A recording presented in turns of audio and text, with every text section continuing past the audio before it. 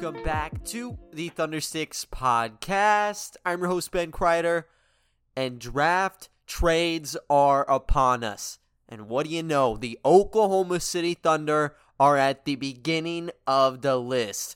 I'm going to be talking about their trade they made with Denver, what they got back in the package, what they gave away, what some of the implications are for this trade, and what to look for heading forward with the roster. And to top it all off, guys, I have a very special offer from my good friends over at DraftKings Sportsbook, so make sure to stick around for that. Starting things out, though, had a scouting report on Jabari Smith posted earlier today. Make sure to give that a listen if you want a more in-depth analysis on the consensus number one draft choice. I have a pod ready for all the top three guys, Chet Holmgren, and then you have Paolo Banchero coming in on Wednesday. Had to drop the double pod today, though, due to this trade. Oklahoma City has been basically pegged as the natural trade partner. I think that's what Keith Smith said. And there were other reports in a couple weeks ago where, there was chatter Oklahoma City might be open to trading picks around. Not the 2 pick, but 12, 30, and 34 could be up for discussion. And whenever I saw this, I was looking at it from the perspective of maybe OKC wants to trade 30 and 34 to move up. We've seen a tendency for the franchise to do that. That's how they got JRE last year, trading 34 and 36 to get to pick number 32. And in the previous draft, you saw them go after Aleksej Pokusevski, trading 25, 28, and Ricky Rubio to get to pick 17. So it made sense for OKC to maybe throw those 2 picks out, try to get to pick 25 or something. If they have a late first-round guy that they're really honed in on, that's more of a draft day move when you assess the board and you see a talent that you're really surprised slid that far. But OKC, they decided to go the early route in terms of kind of condensing their draft haul this year. As you all know, they have a very good collection. They had 2, 12, 30, and 34. That gives you a lot of playing room. And it gives you potentially 4 roster spots from 4 extremely valuable picks. Oklahoma City is the youngest team in the NBA. 4 rookies would have made them even younger. But it also would have pushed the boundaries on their rotation because they entered this offseason basically with 13 surefire youngsters. You could throw Derek Favors and Mike Muscala kind of in their own category as those veterans. Players like Kenrich Williams, for example, are more the middle ground. But you could say that outside of Favors and Muscala, everyone there was either on roster for, the veteran purposes, like they're not 30 plus years old, or they're on their rookie contract or fairly new in the NBA, trying to rig out some of that potential, if you will. It would have been hard to bring on 4 different rookies, so they had to roll the dice here, and Sam Presti uncorked the trade with the Nuggets today. The Thunder traded away the 30th pick in the draft, a 2023 second-round pick, and a 2024 second-round pick as well. And when you break down this deal, when it first got reported, there was no mention of a couple things in this trade. In particular, what you found in those second-round picks. Which second-rounder was getting dished out on both of those years. And then also on the Nuggets side, some of their protections as well.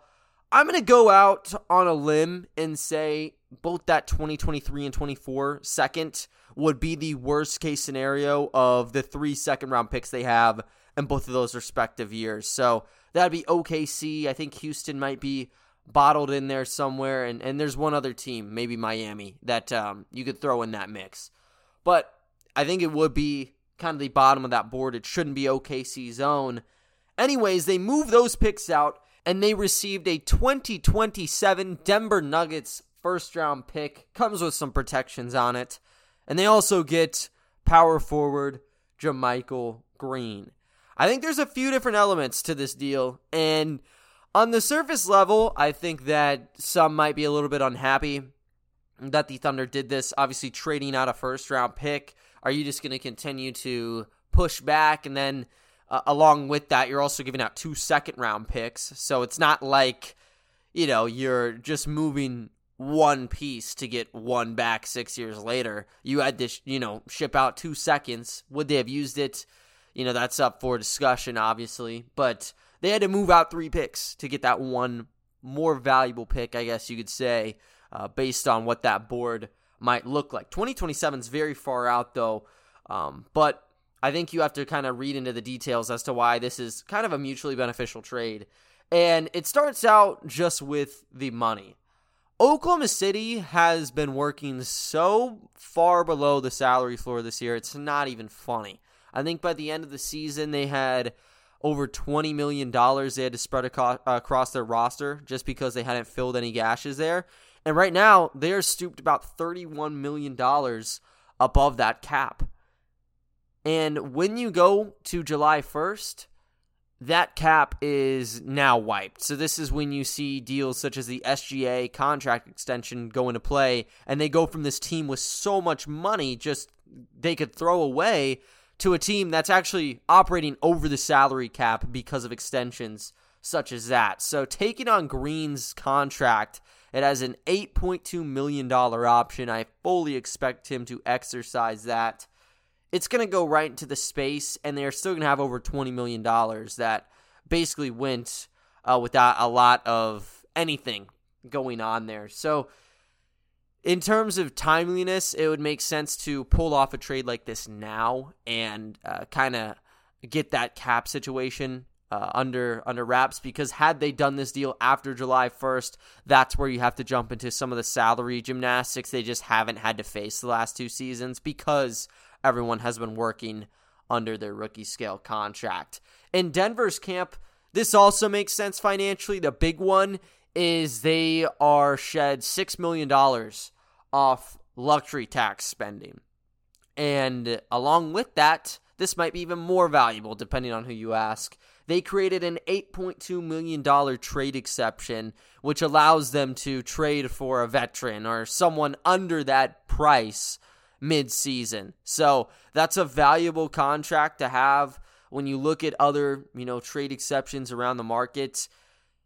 When you look at contending teams or just teams in general, I'd say maybe 10 on a good day has a trade exception above like $6 million right now, and above $8 million, it probably narrows down to about 7. So it really makes you a high bidder in terms of going after vets. And for Denver, they're obviously looking to contend. They're hoping to have Jamal back, Michael Porter Jr. as well. Guns blazing. They want to be, making some noise. So not only do they have that trade exception, they now have 2 first-round picks at 21 and 30 that, if they so choose, they could try to package again. And due to 21 being a lot further down, like OKC's premium pick was 30, Denver, they flip it where they have 21 and 30. They could try to get into the teens and try to get somebody that was expected to go lottery and just went into free fall mode if they would like to go that route. So it helps on both ends. I'd say for Denver, there's a lot more incentive. OKC kind of does it because they have the money right now and it allows them to pinch a later asset, which is the more valuable part for them. And it's kind of reminiscent of the Favors trade last draft day, where OKC didn't have to offload any picks. They just got a free pick for Favors. But Utah, they needed to get some money shed off their luxury tax. Favors was making $9-10 million.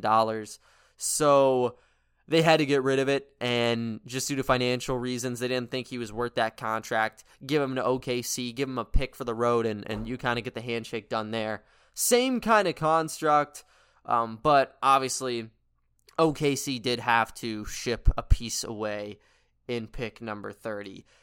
I think the reason that the Thunder did this, though, is they just didn't have a roster spot they could envision with that pick, number one. Number two, pick 30 is guaranteed money for the long future, right? Like, when you sign a first-round pick, they are fully guaranteed for, I believe, their first 2 seasons. Then you get into kind of that 2+2 type of option, which, if you picked up, gets you into that 3rd and 4th year of guaranteed money.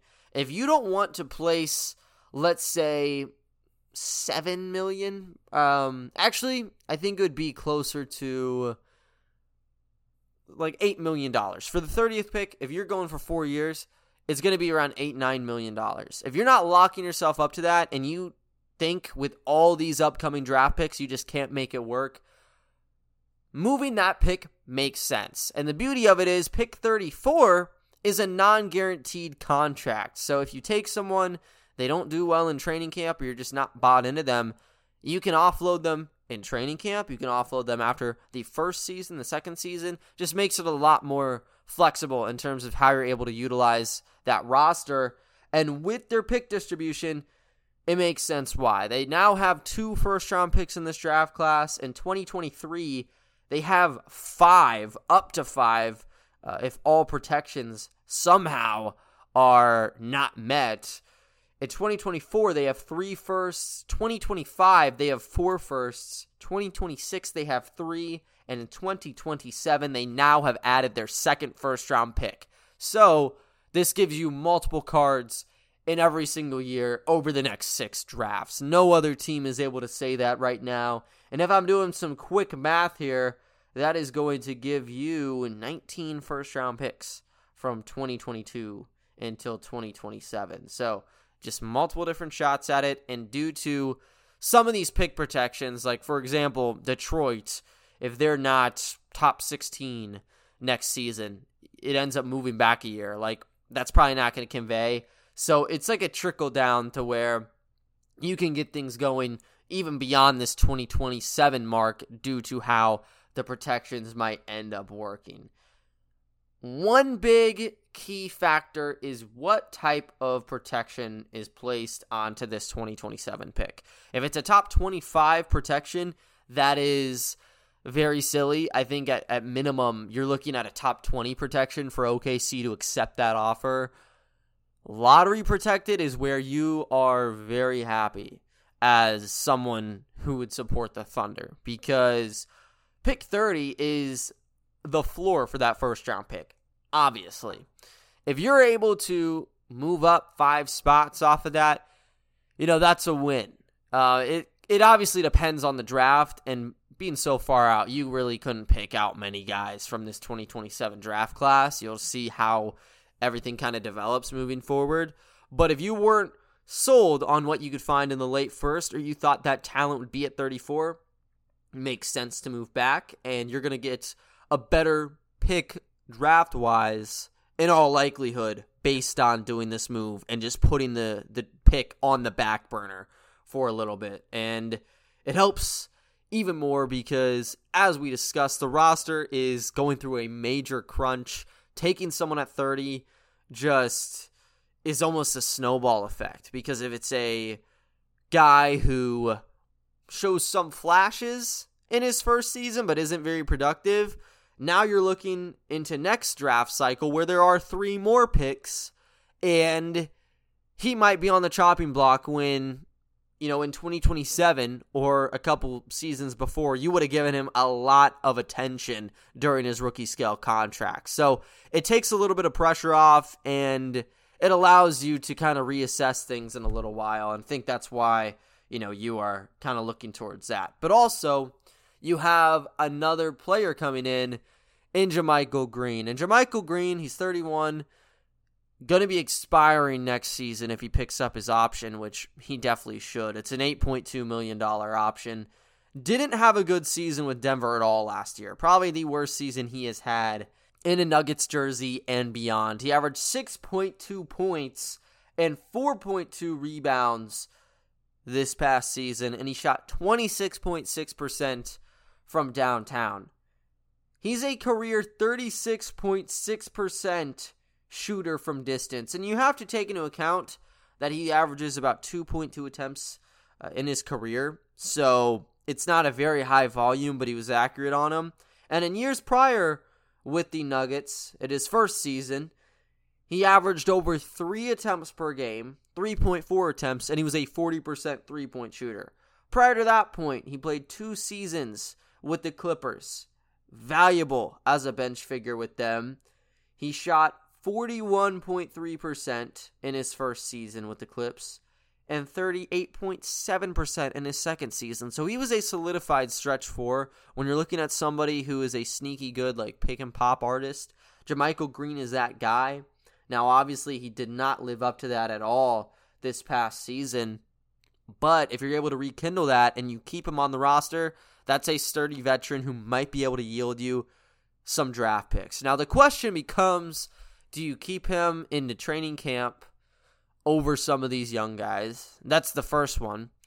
And number two is, let's say he has another kind of pickup season where he's averaging 7 points, 4 rebounds off the bench, shooting 37% from downtown.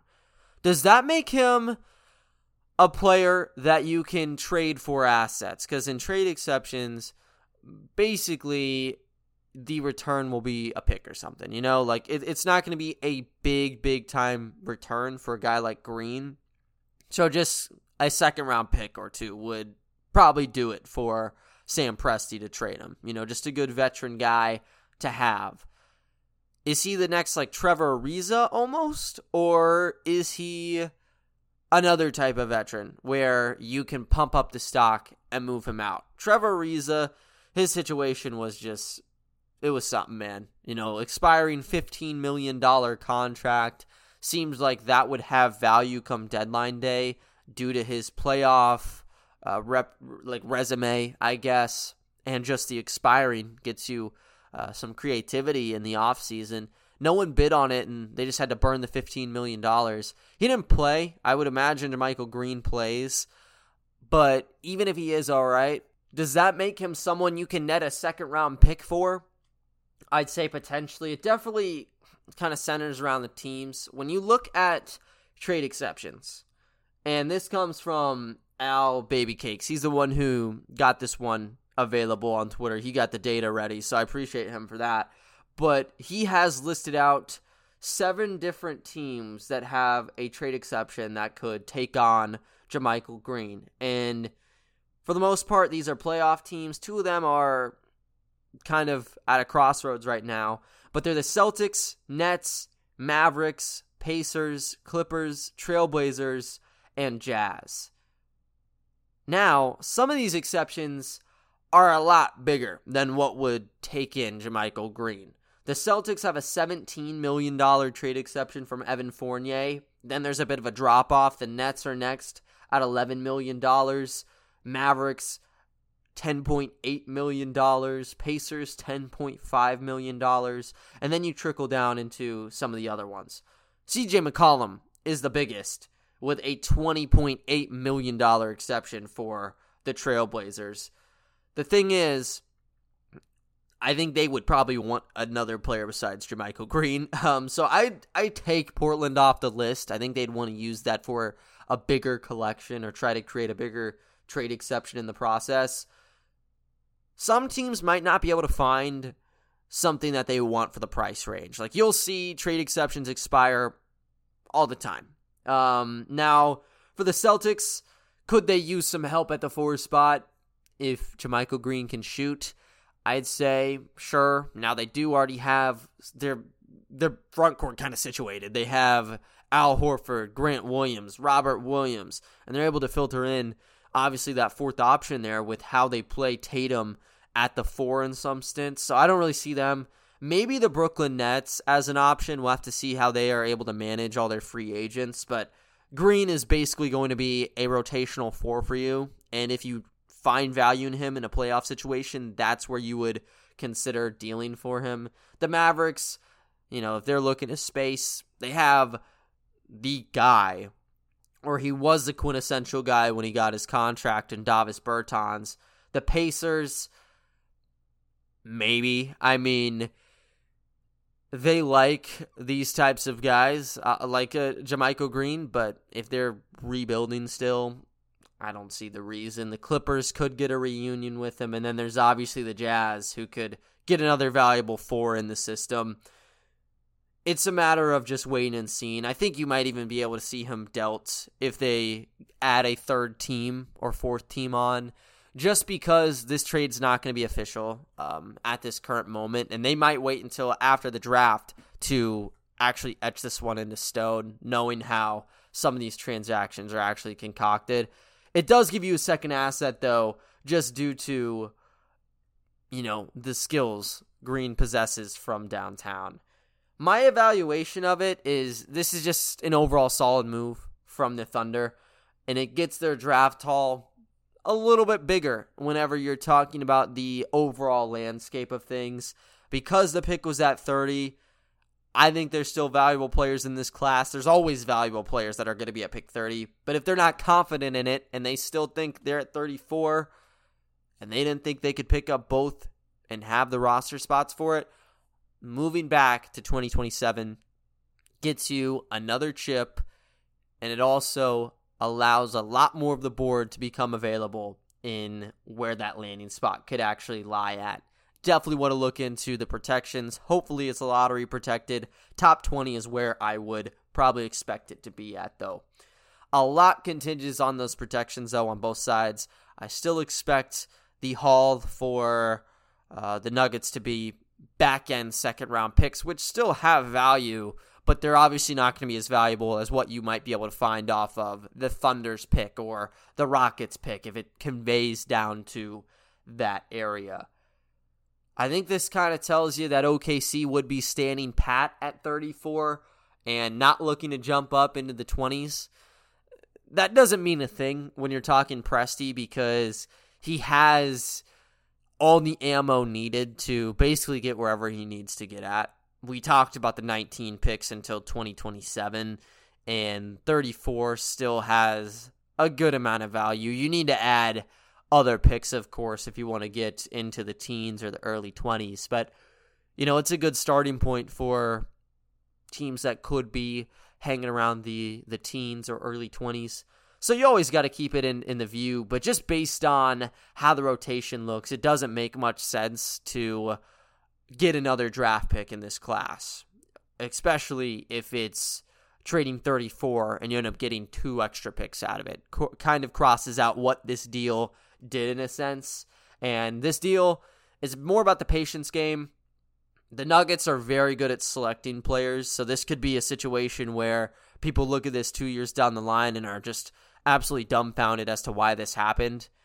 Denver getting a really good player in this class, and OKC having to wait until 2027. It's just part of the game here, and you'll see how it shakes out.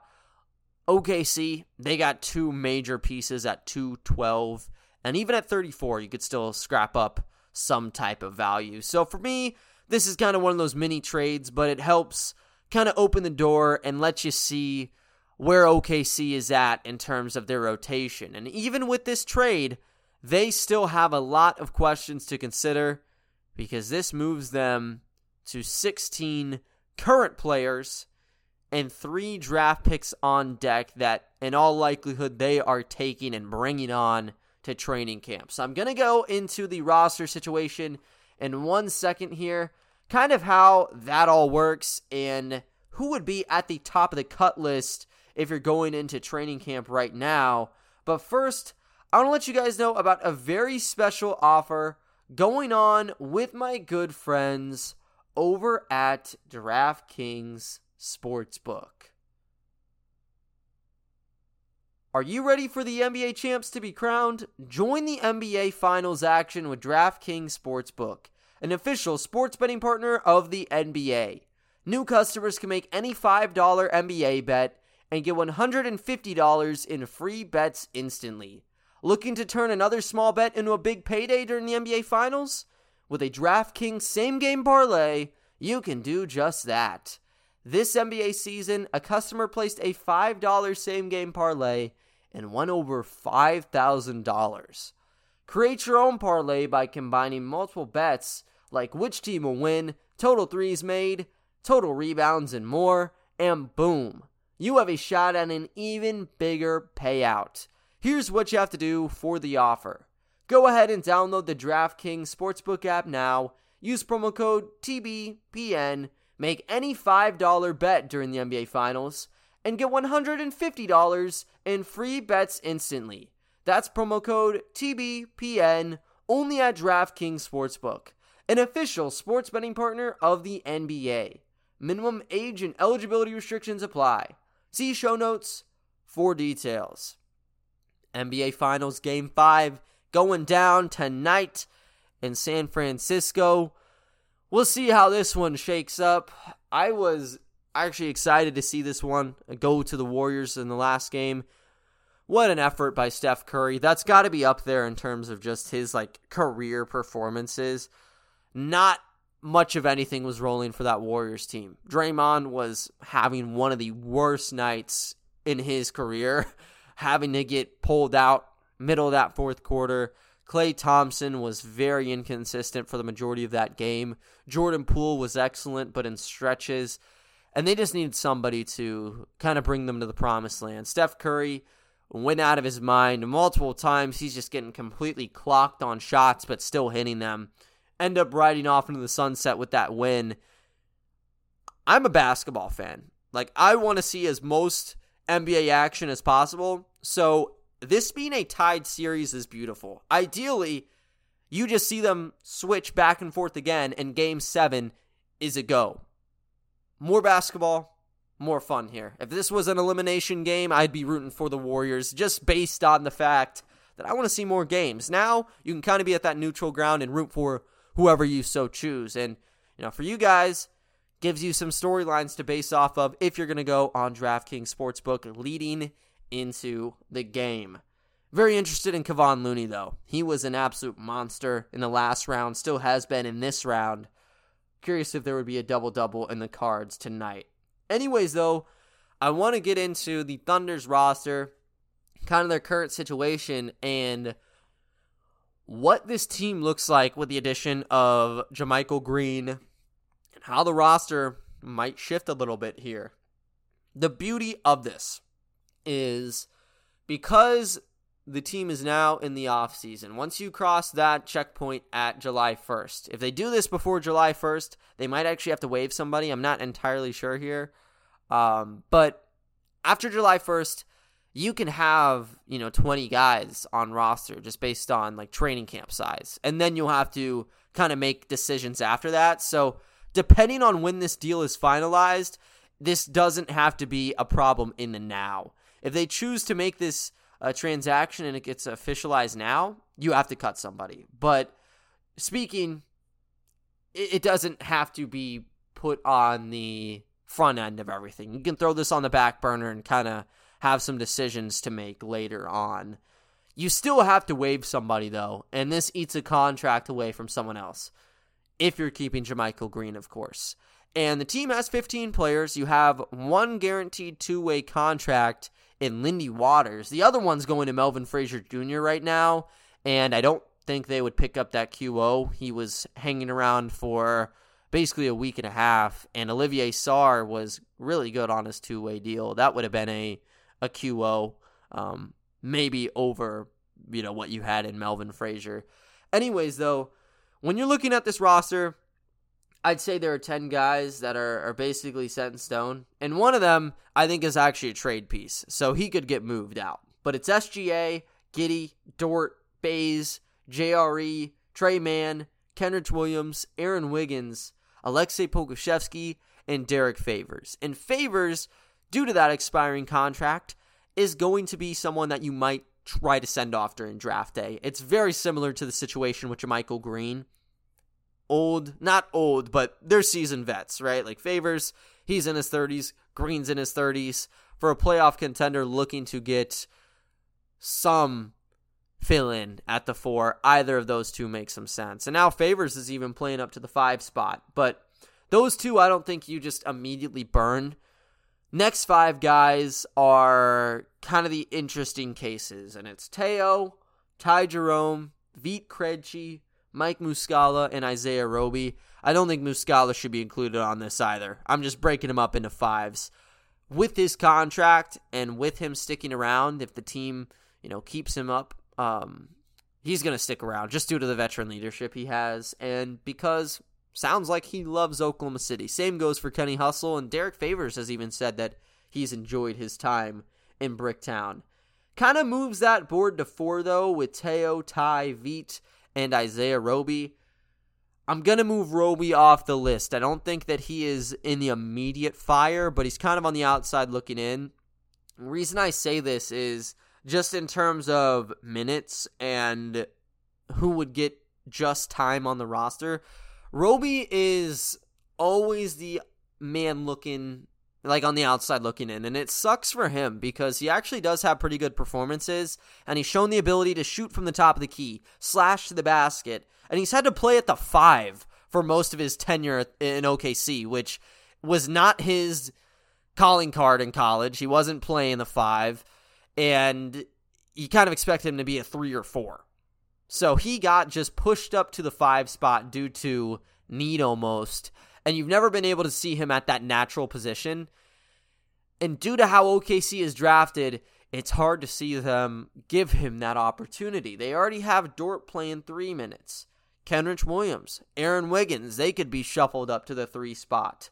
Darius Bazley and Aleksej Pokusevski are man in the 4. Might leave you a sliver of minutes, but this is before draft picks, and this is before JaMychal Green potentially being in this roster spot. It makes him someone that's barely out of the rotation yet again, and it's silly because every time he plays, he seems to be a solid contributor, but when you're in the playoffs, are you realistically playing Isaiah Roby in the 5 spot? I don't think so. You have to play him down. But you haven't gotten enough reps there, and I don't know if they have the minutes to do so. I think he's a good role player, and some team would get a steal if Roby is waived. And if you get him on a minimum contract, that's going to be awesome as your back-end rotation forward. It's just a hard fit right now that I would say.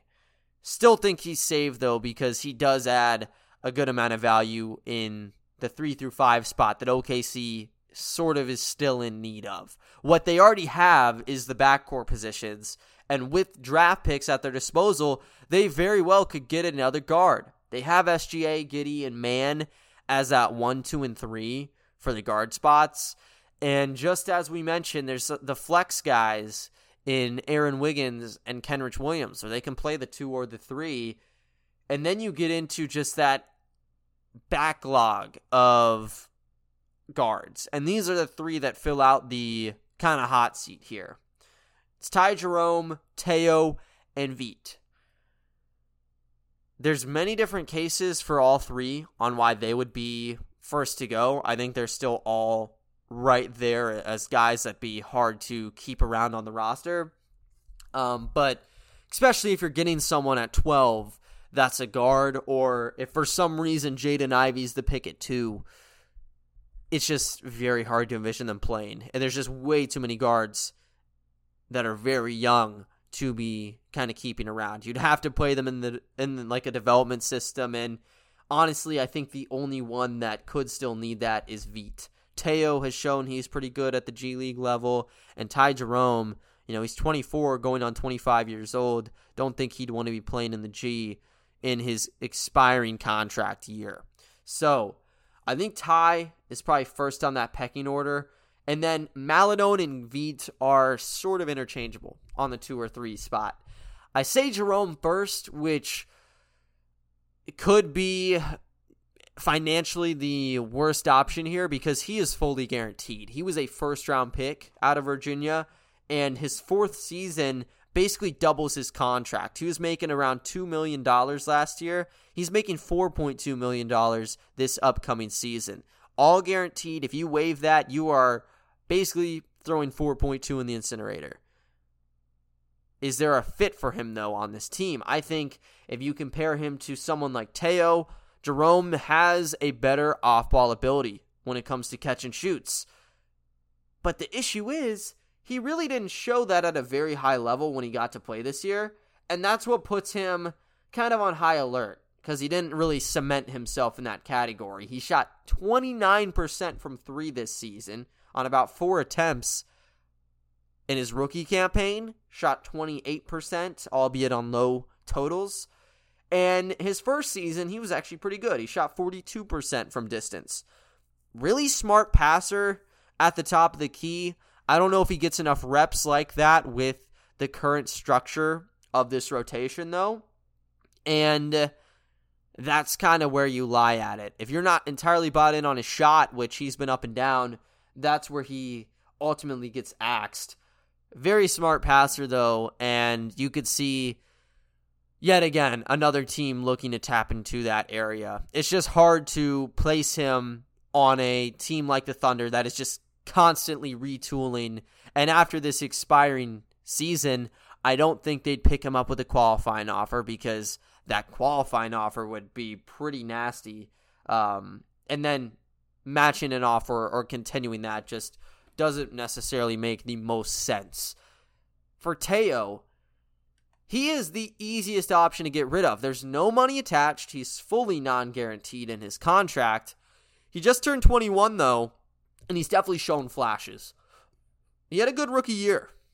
I think that obviously he had more reps than most second rounders in the draft class, but that doesn't take away from, some of the skills we saw. Very good cross-court passer. In the pick-and-roll situation, he did a nice job in those reads.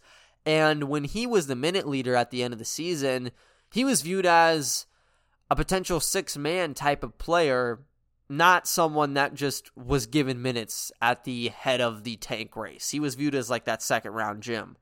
I still think he has potential. In terms of efficiency, he's not been great. His floater has not had the same touch as it did in years prior, and that sucks because he has a nice floater. He's very good at navigating the pick and roll, and off of those dribble penetrations, he's good at scanning the whole court to find, passes at the corners, wings, and virtually anywhere. He just didn't really produce enough, and if OKC is looking to go full steam ahead and they want to have that premier roster, I don't think Teo is the number 4 right now. I think Wiggins is, or Kenrich Williams is, and at number 5, it's a very awkward spot. I'd still have him above Ty Jerome just based on the potential, but for both of them, it's hard to envision that consistent role that they were able to have in prior seasons. And for Veit, it's very much of the same, where I don't think the minutes would be consistent every year, but I think one more year of him before having that decision makes the most sense. He was dealing with injuries this season. He obviously tore his ACL with Zaragoza in 2020, and that's why he didn't play during his draft year. Had to rehab in Oklahoma City from like January until tip-off time, basically. But you want to see a full season of him healthy. Came down with an ankle sprain in the G League showcase and was out a couple months. He had very good moments with the Oklahoma City Blue where he wasn't just a good assist man, because the most value from him is that he's a 6'8" distributor, and he has a pretty decent handle as well. Also a very solid rebounder, and he sometimes showed that he can knock down some shots as well. Like, there was reason to like him in various facets at the G League level. And I'll say this, I think that a lot of people, when looking at the G League, see the top scorers and say that they're immediately, the next guys getting the call-ups. The players that get the call-ups in the G League are not the ones going for crazy stats. A good example is Lindy Waters. What did he do? He did an excellent job in the catch-and-shoot department and going off of some of these like stagger screens to get open. Another guy that was in the conversation for the Thunder and Blue was Rob Edwards. He got a 10-day contract, and he was the more flashy player than Lindy Waters. In terms of on-ball skills, Edwards is a better player. In terms of shot creation, Edwards is a better player. The problem is when you get into some of the other areas like defensive ability and what your actual role is going to be projecting into the NBA. For Rob Edwards, a lot of his three-point shots were like transition pull-ups, isolations, where he had a really high usage. In the NBA, and for what the Thunder need, they don't need a high-usage microwave guard. He can still put up points in a jiffy, don't get me wrong, but for what they need, someone like Waters makes more sense. And when I look at players in the G League that check boxes but, aren't like trying to run the show in usage, Veit was one of them, where he was just a very nice complementary piece. And that's something that kind of gives you a look when you are trying to envision how they might project to the next level, because He did an excellent job finding teammates in transition. Even in the half court, he was gunning off some nice passes, and the rebounding was sound, and he was up and down in terms of scoring, but it was there. Due to his frame and due to those highlight reels, I think it's worth another year where he would probably be a blue guy yet again just to kind of get that feeling out process again. But that's not uncommon for what this Thunder rebuild has been like.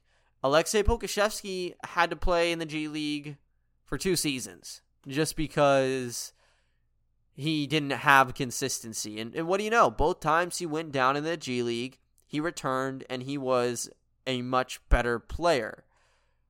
Other cases can go for that, where they played guys like Ty Jerome in the bubble after he got injured. Theo Maledon had some reps in the G League. So did Trey Mann. Aaron Wiggins started out there. It's a very good starting place for these prospects in order to develop them. So I think he is 3 because there is still a lot more questions surrounding him. Now, he's also 21 years old.